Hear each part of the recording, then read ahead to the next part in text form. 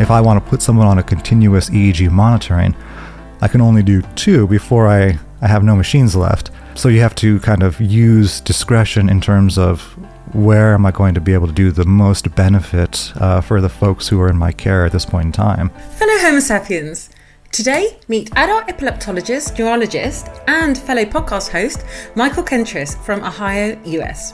In fact, today, this is part 1 of 2 with Michael. Today's episode is about the challenges faced by neurologists in rural and often undersourced, comparatively speaking, and generally speaking, areas, and the benefit of telemedicine, the use of which positively exploded during the COVID pandemic. Hello there, Michael. Thank you so much for joining us today. Could you please tell everybody a little bit about yourself in 30 seconds? Thank you for having me.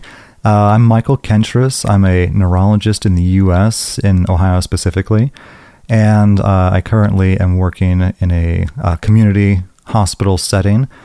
I also run the Neurotransmitters podcast, which is mostly focused on neurology education for the curious as well as those in healthcare. And so tell us a bit more about your position in the community in which you're in, and possibly compared to other environments in which you've worked, because I understand you're in a slightly more sparsely populated rural area. Is that right? I should specify a little bit. So there's a small urban area, and then around that is a large rural area, because we're kind of centered, for those who know the geography, between Cleveland and Pittsburgh. So about 60 to 70 miles or 120 kilometers, give or take, between those large urban areas.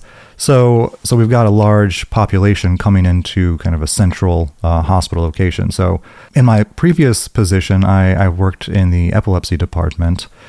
And so we were an epilepsy center there. It was about a 900-bed hospital or so. So I've moved to be closer to family. And in this new hospital, new practice environment, it's a smaller hospital, not an epilepsy center.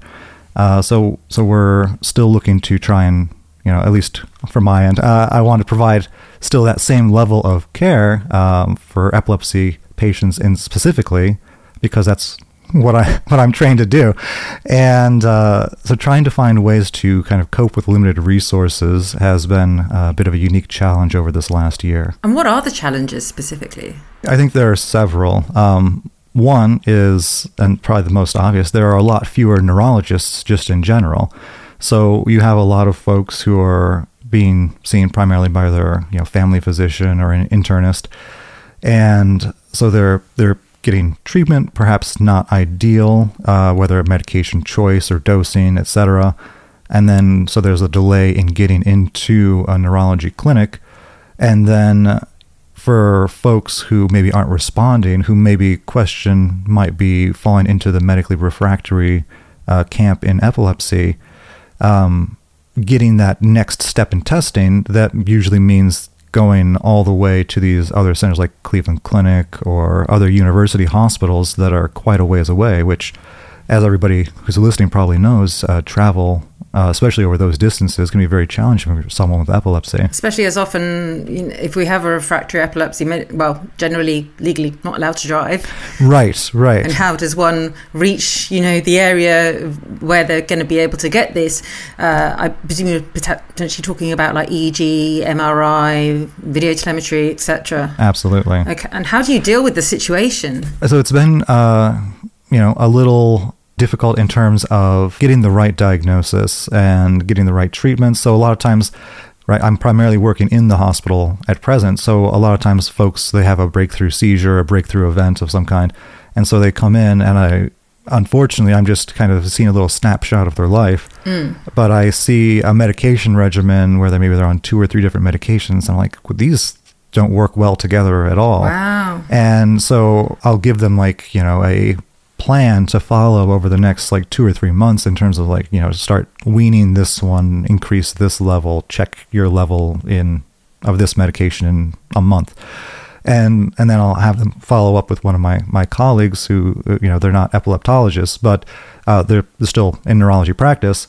And so we can kind of set things on autopilot for a period of time at least, and, trying to be available to my colleagues in the community who might have questions on that front. I think one of the other challenges is a lot when we're not sure if we have the right diagnosis or not, because we don't have a proper epilepsy monitoring unit. In fact, for our whole hospital, we only have 3 EEG machines. So it's a little challenging, right?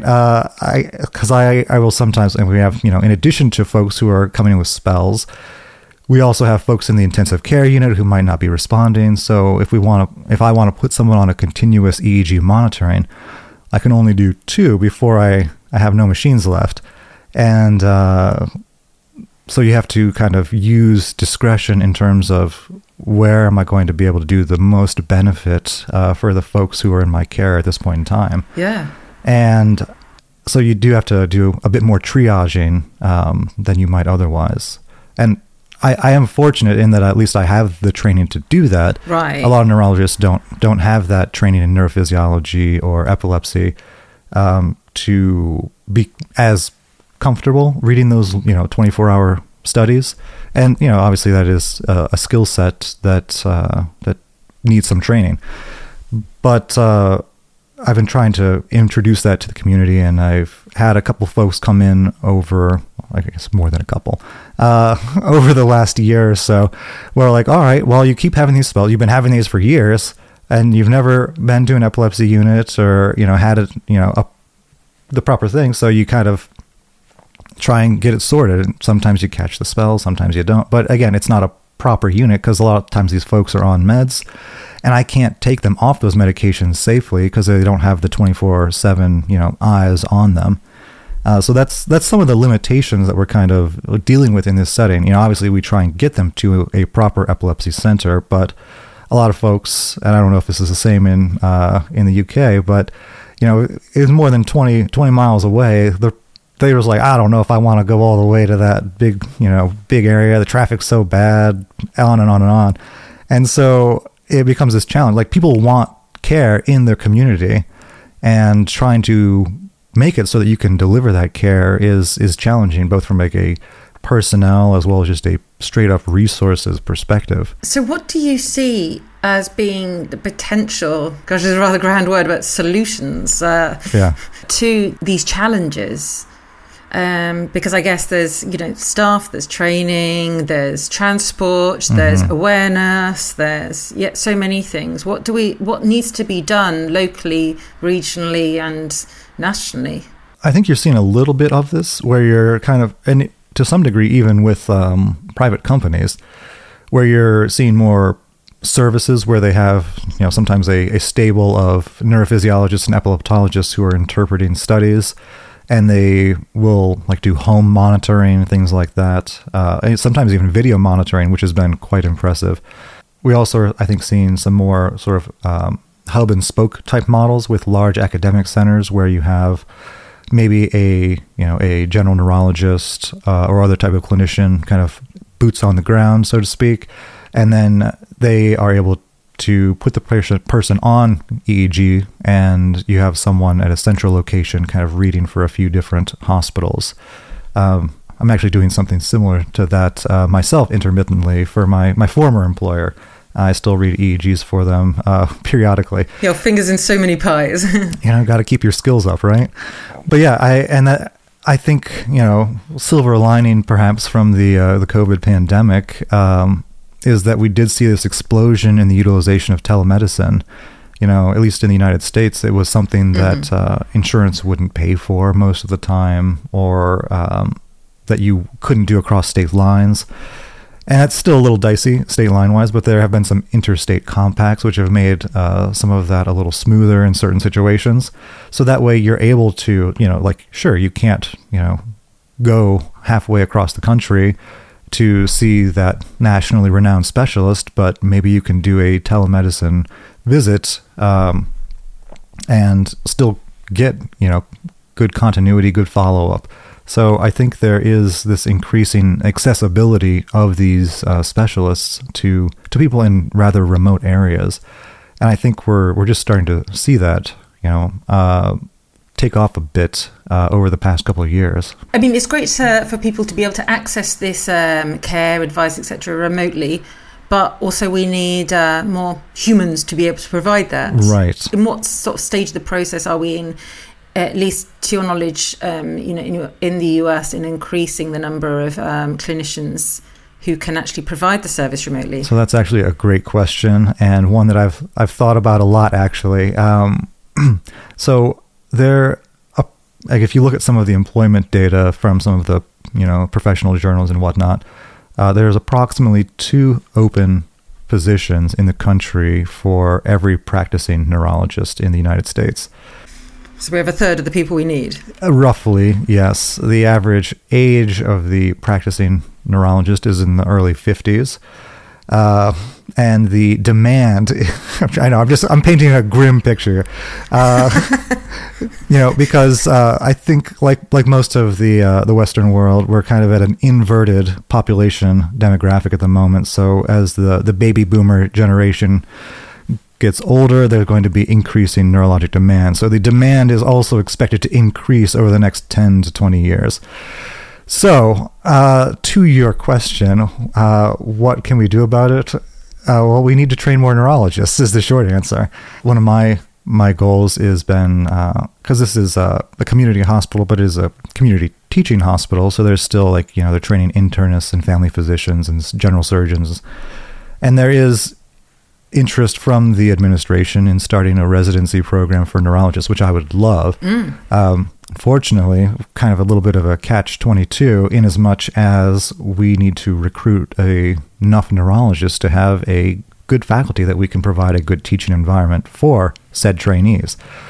But I think that, I would say, it's incumbent upon neurologists to take an active teaching role in as much as, if you're not part of a neurology residency, to be very active in teaching our primary care physicians so that they're able to be better equipped to identify and treat folks with epilepsy and other neurologic disorders for that matter.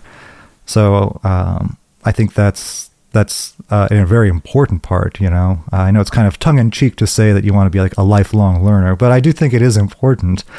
And to really make sure that you get that foundational training during your residency and even medical school. If a lot of medical schools don't have mandatory neurology rotations, so you may, in the U.S. at least, there are many schools where you could go all the way through 4 years of medical school, 3+ years of residency training, and you never do a neurology rotation at all. That's nuts. Yeah. I think so. That sounds a bit crazy. So I guess what you're saying is that, well, we have to, we don't want to get into politics, but basically politicians and people providing funding for all of these types of things, but especially neurology and epileptology, we have to be thinking long term as well as short term in order to, keep things going. Oh, absolutely. But also plan for the future, which is not too far ahead, really. It's closer every day. Yeah. Well, look, everybody, very much related to what we've just been speaking of is going to be the second part of Michael and my chat, and we're going to be speaking about diagnosis of epilepsy and frequent mistakes that may be made in diagnosis and how we can try and avoid those. So please make sure you subscribe so that you can receive notifications for next week's episode. Thank you so much for joining us, Michael. Thank you. If you'd like to connect, you can find me on Twitter, LinkedIn, Facebook or Instagram. And I'd love to hear from you if you have any thoughts about today's show. Please subscribe to Epilepsy Sparks Insights on your podcast app so that you will never miss the weekly episode. I'm Tori Robinson. Thanks for listening.